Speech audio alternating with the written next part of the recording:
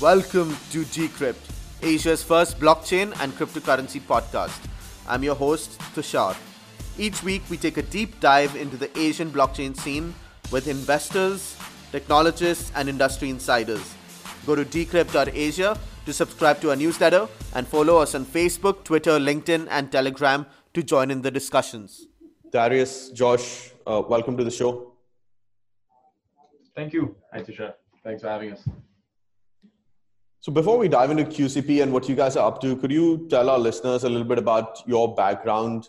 So I know Darius was an FX trader and he keeps talking about how that really helps him in what he does today. But could you both give a quick introduction about what you were up to in your previous life? Sure. I'll start. I'm Darius. So I used to be a macro trader. That's where I started my career at a fund called Diamond Asia. That's a $5 billion fund out of Singapore. Traded cross assets, specialized in Asia FX and derivatives. And just before going into crypto trading, I was last at BNP Paribas in New York, managing the Asia FX and bonds book there. The FX, like Tushar mentioned, the FX experience helps a lot in crypto because very quite similar in terms of liquidity profile, the different idiosyncrasies for settlement. That's my background, Josh. I used to be a lawyer in another life, pre-crypto, and spent a lot of time at high-growth startups. So building out companies like Rocket Internets, Lazada, Zalora out here in Asia, and some of the e-commerce businesses for them in Latin America. Then I was involved with Uber, building out Uber's business here in Asia and Australia and parts of LATAM as well. For doing a lot of VC investing on my own as an angel, and eventually also helping Gojek with their M&A and expansion across Asia. And looking into crypto, I was more speculative. Darius brought on the trading expertise. I was more into the tech and more from eavesdropping on another person's conversation a long time ago at a dinner party. So fell into it in the rabbit holes like anybody else. And the way we came together is more through mutual friends and having gone to neighboring high schools. And that's sort of depicted in the staff because we run a pretty centralized team based here in Singapore. It's almost 30 people now, and almost all of them exclusively come from these schools. So yeah, it's how we've grown in the last year and a bit. So it's a tight-knit alumni, I guess. Yeah, I think it's all about trust in crypto, right? So you go with people you know, and that's really how we've grown so far. Although these days, I'd say it's fair we're hiring outside of those circles as we're looking to bring in more talent. So yes, to the listeners, we are hiring. All right. I'll be sure to point that out. I'm sure there'll be a lot of people who'd be very excited to work with you guys. Cool, thanks. That'd be great. So let's talk. So Darius, I know you mentioned about your cross-border arbitrage experience while you were still at BNP, which you actually leveraged to build up your capital. Could you talk a little bit more about that experience? Was that in a personal capacity? How did you exactly go about it? And a little bit more details about that entire journey. Sure. So I mean, my entry into crypto was very, very capital markets focused, right? Didn't know much about Bitcoin or Ether, but the first thing that interested me was the big arbitrage opportunity between exchanges cross border, like the one in Korea that went up to like 60-70%. For me, so it wasn't the tech that interested me first. It was the trading opportunity. So this started in like late 2017, early 2018. Saw the opportunity and couldn't resist it. Started doing it while I was working at a bank. Just to give you some context, in traditional capital markets, you don't get anything close to these kind of arbitrage opportunities. So for me, it was very, very enticing, and I think that's how we started, right? Approaching the space from a capital markets angle, doing the cross-border arbitrage. We were doing it in Korea, all over Asia, some in South America. That's how it started. When you think about it this way, we both had, us and two other partners at QCP, we've all had full-time jobs when we were starting the business. It was something we did as a hobby in our free time.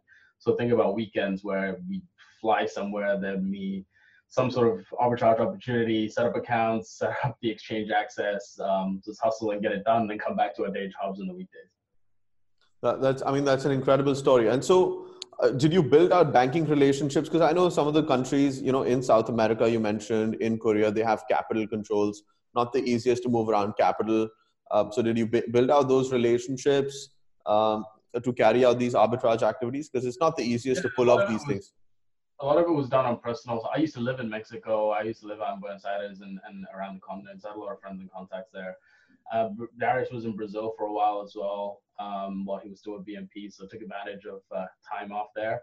And in the midst of all that, in whenever we had time and the relationship, we'd see how we could leverage that to open up access, right? Yeah. So like Josh said, right, started on a very personal basis, personal bank accounts. It's just like a real hustle. Yeah. I think that's a very exciting story. Let's shift the focus to QCP a little bit. So, QCP started sometime in 2017, 18? 18. Late 2017. Late 2017. Yeah. The last year's been a bit of a blur for you guys. Has it been, what are you guys up to at QCP, and has your focus been the same all along since you guys started, or have you had to adapt because of, how the market has evolved? Could you talk a little bit about that? Sure. So just to correct, the time shift, right? We started arbitraging late 2016, early 2017. That was when we were first doing it on a personal basis. When QCP started, the arbitrage was already at the tail end. The markets were getting more mature. So QCP started as, in the same approach. We saw crypto from a very capital markets angle. We were focusing a lot more on spot trading, as well as right now a lot more into trading crypto derivatives. The primary business is prop trading, so we trade a lot of futures, listed futures, OTC. We trade a lot of forwards, options, and we also run a spot desk as well. So that's been the focus for QCP, and that's the bulk of our business. I think perhaps for the uninitiated as well, we'll kind of break that down. We refer to it as prop trading. It's proprietary trading, meaning that the balance sheet is entirely our own. So we trade capital that's entirely owned by QCP, and there's no outside investors. Upon this, we have a large team that derives new strategies that we look to deploy into. Some of that is automated, some of that is manual. So there's a whole research team, a back office, a mid office, and we have a whole team dealing with KYC and AML to ensure we're entirely compliant as well whenever we have a client-facing trade. And that's what Darius was referring to as a spot desk, which is where someone comes to us. He wants to buy a large amount of Bitcoin or Ether, for example, and we will execute that based on market prices, and he would be dealing with us as a counterparty. So that's where the real OTC business takes place, not a lot of the brokerage stuff that you might see in the market. Yeah. So I think you mentioned the uninitiated. Absolutely. I think so. It really helps, some of the people who are not part of the, sort of the quote unquote, the traditional financial ecosystem, but are starting to kind of trade crypto, buy crypto, they look at charts all day. But, you guys come from a, traditional background. You've been, traders within the larger financial institutions. So could you talk a little bit? I know you mentioned, some of the derivative products that you guys trade in. But could you talk a little bit more in terms of, the kind of platforms that you're using at the moment, and a little bit more about your strategies as well, right? So what kind of opportunities? You mentioned that part of it is automated, part of it is kind of manual, a little bit, if I'm presuming, is algo driven, and the rest is sort of based on, some of the views or some of the views that you guys might have. So a little bit more details in terms of like what your trading strategies are. Sure. I think to start, some context, right? The crypto liquidity in the space, although most people know exchanges better, I would say most of the liquidity is off exchange on the OTC market. I would say exchanges make up for maybe 15-20% of the market, of the liquidity. The rest of it, most of the big trades and the depth of liquidity is usually off exchange, where you have, instead of trading peer-to-peer on an order book, you are facing a market maker who takes on the risk. And with that, we tend to be a very OTC focused shop for that reason as well, and also because my background in FX is very OTC, was very OTC dominated. So we do use algos to trade on exchange, but not our core focus of ours. We tend to be a bit more macro in our approach. We do take some directional risk. We look out mostly for structural inefficiencies, dislocations in the markets, and these tend to happen a lot in derivative products. The spot market is not big. Right now it's about 120 billion, the entire market cap. Spot market is not big, so most of the capacity for strategies and opportunities are found in the derivative markets. So that's where we spend most of our time, and most of our risk is in those products. So as to our strategies, we take more structural positions, spreads, options depending on the volatility profile at the time. But nothing. It's not really high frequency style, right? It's more systematic, but in a macro way. Yeah, so that makes sense. So let's focus on each of those and go into a little bit of more detail. So as far as the OTC desk is concerned, you mentioned that most of the trading volume is actually off exchange, as far as so we've had conversations previously, and you've mentioned that while prices in crypto have gone down 80-90%, the OTC volumes have actually gone up tremendously. Could you talk a little bit more about, like, for a lot of the people, both individuals, and I'm talking about the average retail investor, but also some of the high net worth individuals, they actually might not be aware of actually what's happening behind the scenes. In fact, some of the fund managers also don't know what's happening behind the scenes, especially some of the fund managers who are not traders. Could you talk a little bit more about what you see, since you're actually you kind of have like a helicopter's view on what's happening in the market, since you sort of sit at the apex? Could you talk more about what you see happening in the market and how this OTC trading volume has gone up over the last sort of year or so? Sure. So we this is our specific our firm's view of what has transpired in the space in the last year, and what we think the current situation is, and how we think the space is going to look like going forward, right? So as we mentioned at the start, we always view crypto, approached it from a very capital market angle. We saw crypto primarily as a capital market instrument, a trading instrument. And I think in the big rundown from February or March 2018, what we saw there was the pricing out of a lot of these tech promises, right? A pullback from a lot of the noise about billion TPS kind of technology networks, and it was a reversal of the speculative forces and the false promises that drove prices much higher. So what we saw, we see the pullback as a sort of consolidation towards a more core utility of crypto, which is monetary mobility, ability to store and transfer value without going through financial intermediaries, and crypto as an alternative and a disruption to traditional capital markets. So while we saw the space shrunk at like 90% in 2018, what we've seen on the OTC trading side is very much this move towards monetary mobility, right? We've seen OTC trades grow in large sizes, large trades in stable coins, cross-border trading. And so beyond the speculation and trading in the token markets, the 10x, 20x or whatever, what we see is less speculative and more utility-driven trades, right? So like I mentioned, cross-border transactions, and specifically for stable coins, we have observed a sort of crypto banking layer that has formed on top of traditional banks and financial institutions, right? You see shadow economy, if you will. Yeah. We see crypto being transacted and then being stored as deposits. There's a lending borrowing market that's formed, financing market, interest rates, structured products, and of course derivatives that we trade.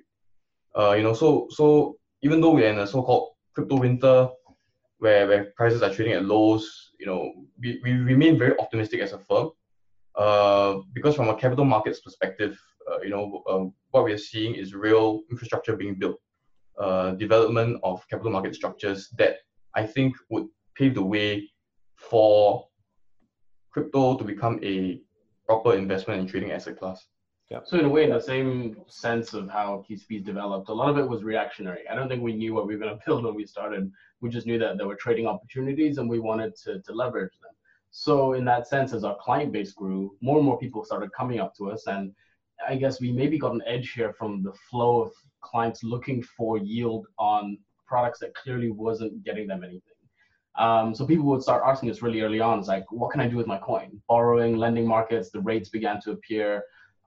People started asking us about staking. They started asking us about structured products, like how can I protect my position if I have, A, B, and C as my needs down the line, my 2-year, 3-year timeframes, and then we figure out how we could make markets for them, and then they became products for us. So in a way, the nexus sort of naturally occurred for us. People just started coming to us for these things, and then we started offering them as products to everyone.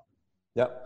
So, diving a little bit deeper in terms of your OTC business, what's your typical client acquisition strategy? I mean, I know you guys are fairly active at multiple conferences. You guys have significant networks. But, there's a lot of other relatively sort of larger players, or, you could call them larger players. But, for example, Binance is setting up an OTC desk as well. So how do you compete with, some of the other players that are coming in? And do you think it's going to essentially come down to price at the end of the day, or is there some sort of, value add that you bring to your clients, which helps your clients stay with you guys? Yeah, I mean, price is always going to be a big factor, right?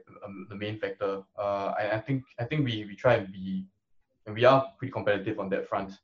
But beyond that, I think, like I mentioned earlier, our primary business is a prop business, so the value that we add there is that we are making alpha ourselves. So the OTC spot desk is one of many offerings to a single client. He comes to us because he needs that service, but it doesn't dominate like our day-to-day offering. It's a large business unto itself, but I don't think that any shop could feed itself off OTC alone. I think they'll all go ahead and admit that.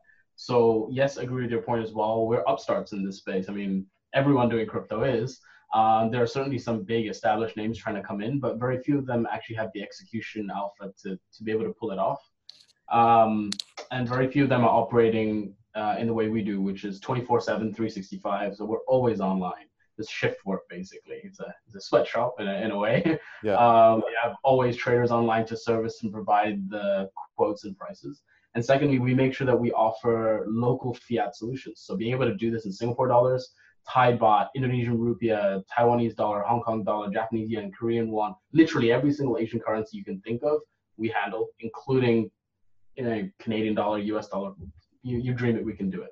So we maintain those treasuries to provide like instant settlements. And I think that's sort of where the service offering differs. So a lot of hand-holding involved, obviously, when there's price sensitivity involved. But the ability to actually follow through and transact in local currencies is where we specialize, especially here in Southeast Asia. Yeah, I think one key element for us is also, some flexibility in terms of trade execution. It's not just, you ask me for a price, I show you a spread, you deal, I make the spread. We do offer execution methods where we would deal for you in the market with the liquidity that we have, and then, we charge a small fee on that. That we do that as well. We offer concierge services where you can, liquidate a coin, a very illiquid coin, over a week or two, and we have bots plus physical traders monitoring that kind of trading. So I think the service offering is a bit more varied and a bit more flexible, customized as well. Yeah, and I think the extra effort we put in there kind of shows, because we've got some clients that have traded with us and dealt with us from day one, and stuck with us in that relationship, which is great. We're very grateful and very thankful for that. That being said, we are now moving towards having more tech solutions as well for those traders that, or at least counterparties that require it. So we have an API that streams prices. meaning that you have what's called an RFQ, a request for quote. You have a simple user interface. You click a button, you have a live quote for anywhere from 20, 30 seconds. And that's good for very deep liquidity. I mean, you can hit it for 1,000 Bitcoin. And it's actually good for those amounts. So unlike other exchanges where even getting 5 BTC is the problem.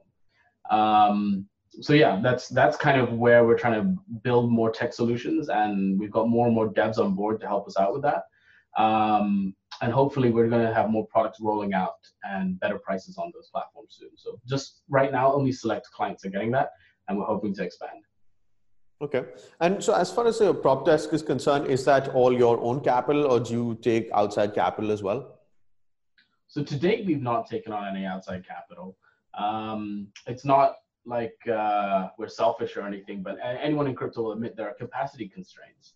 And trying to grow out those strategies scalably is very difficult when you take into account all the risk management that we have to do on the back end. So those expenses incurred and the capacity constraints mean that we want to keep as much of those profits in-house as possible, hence deploying only our own balance sheet to that. That's getting more and more efficient over time with more tech solutions that we're building. And we do intend to provide our partners some avenues to deploy capital into our strategies, hopefully into Q2, and we'll be happy to share that with you when it's ready.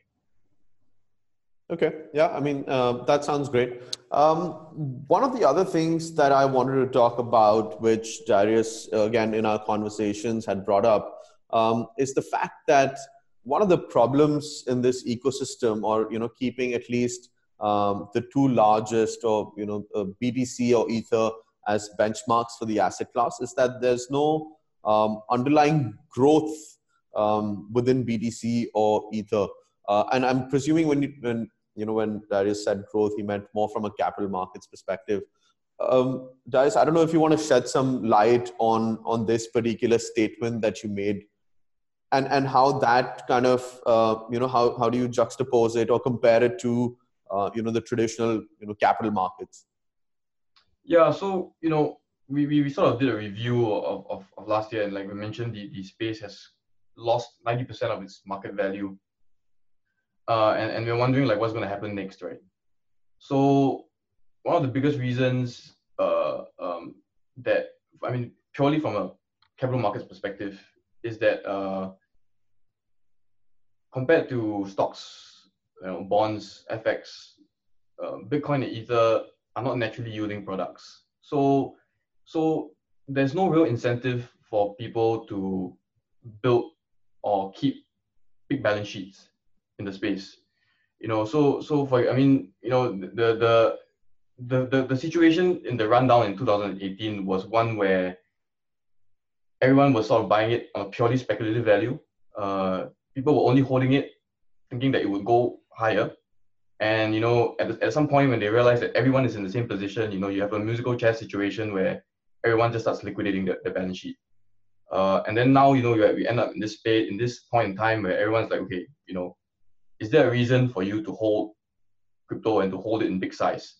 The answer is usually no, because, compared to like stocks and bonds, right? For example, stocks, you have underlying growth, business growth, you have dividends. For bonds, you have a coupon. FX and swaps, you do have a funding curve where you do get some yield out of these assets. Whereas Bitcoin, Ether, there's no natural yield. It's purely speculative in value. So because of this, there's no real incentive to build balance sheet. And it's purely, speculation on that there will be some revolutionary adoption of a certain token that will drive the price up. So because of that, we think that what the space needs really is something that gives yield to the tokens. And we think that the answer is in derivatives, in options and in forwards, where your holdings can generate yield, and therefore that's an incentive for you to start building balance sheet. It could come in the form of structured products, or just basically, for example, if a miner starts mining coin, is mining coin, instead of liquidating the coin for cash, they could be selling call options on them, making up to 50% yield on it. And that's a big incentive for them to keep the coin. So we think that this is something that could take the space out of this rut. We call it Cryptoville. yeah, where everyone's just sort of like looking at each other and who's going to speculate on something. But the yield would encourage multiple parties, institutional parties, to start building balance sheet. And I think that could be the key for growth going forward. I think we were all promised that institutional wall of money, and that was always a phrase tossed around at conferences of the last year or so. Then let's look at the truth of it. That money never really came in, or maybe it came and it went. Who knows? The reality is the example here. When a large hedge fund wants to come in and build a balance sheet in the space, they don't have the instruments that are required to protect themselves or hedge their entry into crypto. And those are the kind of products that we want to be building so that we can facilitate the growth as a whole of the space through incentivizing people to hold and create a balance sheet. And those instruments are expected of in traditional capital markets. There's no reason why, if we think crypto is going to become mainstream asset in the next 5 years, we shouldn't have them in crypto as well. So are you hinting towards more on the tech? You mentioned a little while ago, Josh, that you're building out certain infrastructure, or you're actually leveraging or trying to scale up a little bit through technology. Is that what you're hinting towards in terms of actually building out the trading infrastructure so that the institutions are able to get on-ramped into crypto? I would say yes and no on this one, in the sense that when you have, there are trusted third parties in the space that are required for settlements and clearing, and they need to be neutral. So they tend not to be the dealer desks like us who actually do that for the space. So we are doing that in tandem with third parties to help that exist, so we have those avenues to settle and clear trades. The tools and the infrastructure we're building is more around our own trading strategies and how we can deploy balance sheet as well as potentially capital raise into those strategies, as well as tech that leverages, this is not in total ignorance of the qualities that come from blockchain decentralization, but some of the solutions that come from the tech as well. So we've been looking at a few protocols out there which are providing, decentralized settlements and clearing, and we want to be ahead of the curve when those come to maturity.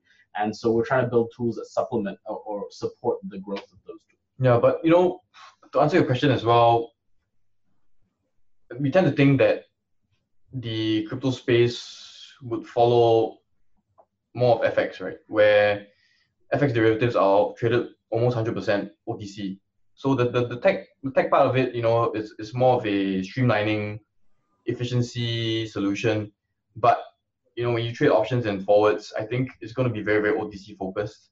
And I expect that to be the channel where most of the volume goes through. So these would be chats where you deal in specific customized contracts, and that I think is where we will be focused on, building out a option and forwards ecosystem. And this would be not just us, but inter-dealer as well. We brought the other OTC guys together to sort of come up with standardizations to be able to have a more professional sort of ecosystem for trading derivatives. Yeah, so I'd say a lot of the tools we're building on the one hand are client focused. So that how do we make the most streamlined KYC AML process? So getting onboarded with us is the easiest possible thing. And going forward, as regulations come into play, how do we make sure we're fully compliant and you can spin up the reports that you need, we can audit automatically and have the most efficient possible operations and back office system here. All sounds very boring tech, but at the end of the day, without that, you don't have a smooth running shop. And secondly, we want to be able to have the in-house ability to create tools, whenever we need them. And that's why we're hiring that sort of, top dev talent as well. Okay. Yeah. So you mentioned a couple of things. So one is regulatory compliance. The other is institutional acceptance. So let's talk about the institutional acceptance first. So, Bakkt has been pushing their launch day further and further behind. Bakkt, they've done a massive fundraise, or at least from a crypto perspective, massive. Maybe not from a ICE, which is the company running, stock exchange and some other exchanges around the world. Maybe not so much from their perspective, but at least from the crypto perspective, it was a huge fundraise. I mean, from what I hear from some of the traders and industry insiders is that there's actually not too much action that Bakkt is anticipating at the moment from institutions, which is why the date for launch has been pushed back. I don't know if you have any views on that, or if you see any activity from your end which either agrees with whatever I just said or actually disproves what I just said. Coincidentally, they were just here yesterday in our office having a discussion. So a mixed answer to that. Right now, the futures crypto liquidity is very concentrated in unregulated exchanges rather. And a lot of it is in BitMEX, because the barrier to entry there is a bit lower, primarily in that it is funded and settled in coin terms. Whereas guys like BUCT, ICE, CME, CBOE, they are still entrenched in traditional markets and the infrastructure around it. So firstly, you have to settle in fiat, you have to go through a clearer, you have to have an account with a clearer, KYC, etc., etc. So the barriers to entry are a bit higher. That to me is the primary reason why they haven't gained that kind of traction. That as well as the fact that BitMEX offers a lot more margin, so it's a lot more leverage for trading. So what we tend to see is that CME, CBOE tends to have the more institutional players who already have lines with the clearers and whatnot. But I think BACT is an interesting solution because they're trying to be a bit less institutional in that they're trying to offer a product that's a lot more palatable and compliant as well.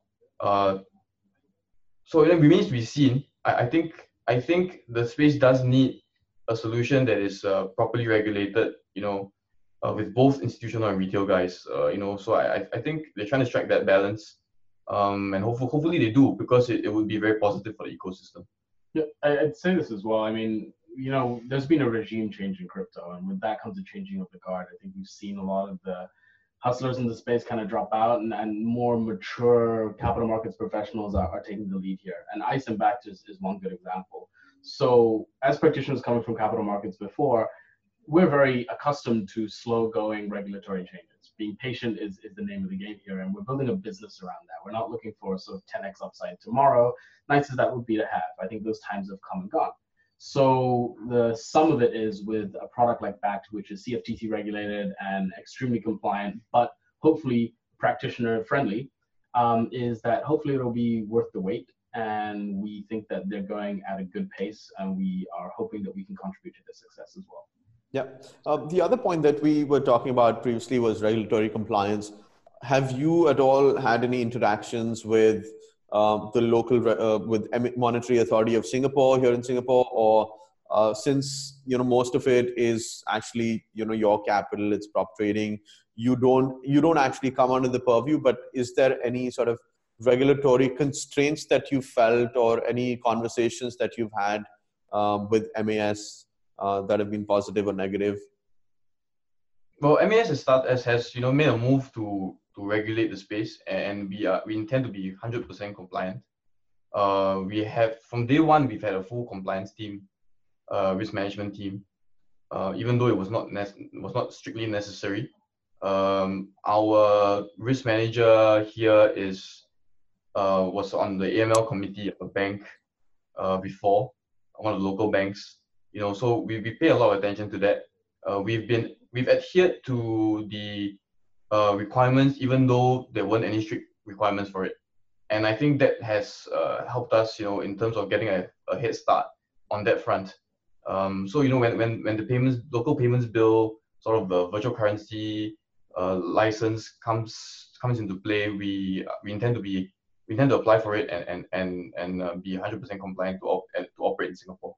Yeah, I think it's always been the case that we've had to operate on the fringes here. I think anyone in crypto and trying to do this in a space like Singapore has to, but always under the auspices of feeling like the company should be regulated. And we always waited for the right regulations to come along, to the extent, and very much to our own cost as well. With lawyers, we've just spent a couple $100,000 renovating our office to be regulatory compliant, having China walls between the trading teams, and the back office and the mid office, and the way that we run our booking systems. We have some very, very senior external advisors who are themselves still heads of trading in large financial institutions in Singapore. And I think Darius is actually maybe not given enough credit to our chief risk officer, who himself built a lot of the AML KYC procedures for the banks in Singapore for the last 20 years. Only in lieu of us not having that experience, we've pulled a very senior old guy out of retirement to do that for us. And I think it's much to our, I think proof is in the pudding, right? We're one of the few shops able to maintain Singapore dollar fiat banking because they see our systems are in place and that they are compliant. Yeah. I mean, beyond whatever we've talked about, is there anything that occupies your mind share, both Josh and Darius? We've talked about a bunch of things, but is there anything beyond this that you guys think about or feel strongly about or have strong opinions about? Yeah, I know. I mean, we continue to think that the activity we see in the space and the potential disruptions, that the space is highly undervalued. $120 billion market cap for the whole crypto market cap today is, relatively speaking, very, very small. It's not even like a half the size of a normal bank's balance sheet. And you're talking about the entire global crypto space here. So the space is undervalued, and we see the structures being put in place, that would build a multi-trillion-dollar market. And we want to be first movers in that. We think that the opportunity is there. A lot of people have given up on crypto, saying that this thing is crazy. 90%. We think it's far from it, right? This time is a time to build. It's a time to consolidate and to look at where the space is heading. In terms of disruptions, we think that there are a lot of disruptions to traditional finance, and especially in FX. We see the current Asian FX landscape is dislocated, remains inefficient, and I think there are a lot of disruptions there as well. So we generally optimistic, and we're working very hard, not just to grow our business, but I think our business is also contingent on the whole space growing, the whole ecosystem growing, and I think that's what we're focusing on at the moment. Yeah, I think just to keep that organized, there's a couple of fronts here. Put your money where your mouth is. We're aggressively hiring, so we wouldn't be doing that if we didn't see an opportunity. And secondly, we're actually still deploying a lot of capital into infrastructure projects in emerging markets. This is our home turf. Southeast Asia is our backyard, and that's what we want to support because we think that's where a lot of the growth is going to come from. And secondary to that, Latin America, because I have connections there, we do spend a lot of time and effort on projects out there as well. Okay. I just want to end on this note. What's the longer term vision? Like say 5, 10, if you had to project 5, 10 years, 15 years from today, if crypto is still alive, what would you guys want to be known for? What would you guys want to be doing? Well, I mean, to answer your question, the first part, how will crypto look like in 5, 10 years? It might not be might not be how it looks like now. Might not be Bitcoin or Ether, but we think that crypto would be traded not just by retail, but by corporates, by sovereigns. I think last year, we always say that last year people were always looking at how crypto can be used as can be turned into fiat. Crypto into fiat, right? How tokens can be used as payment.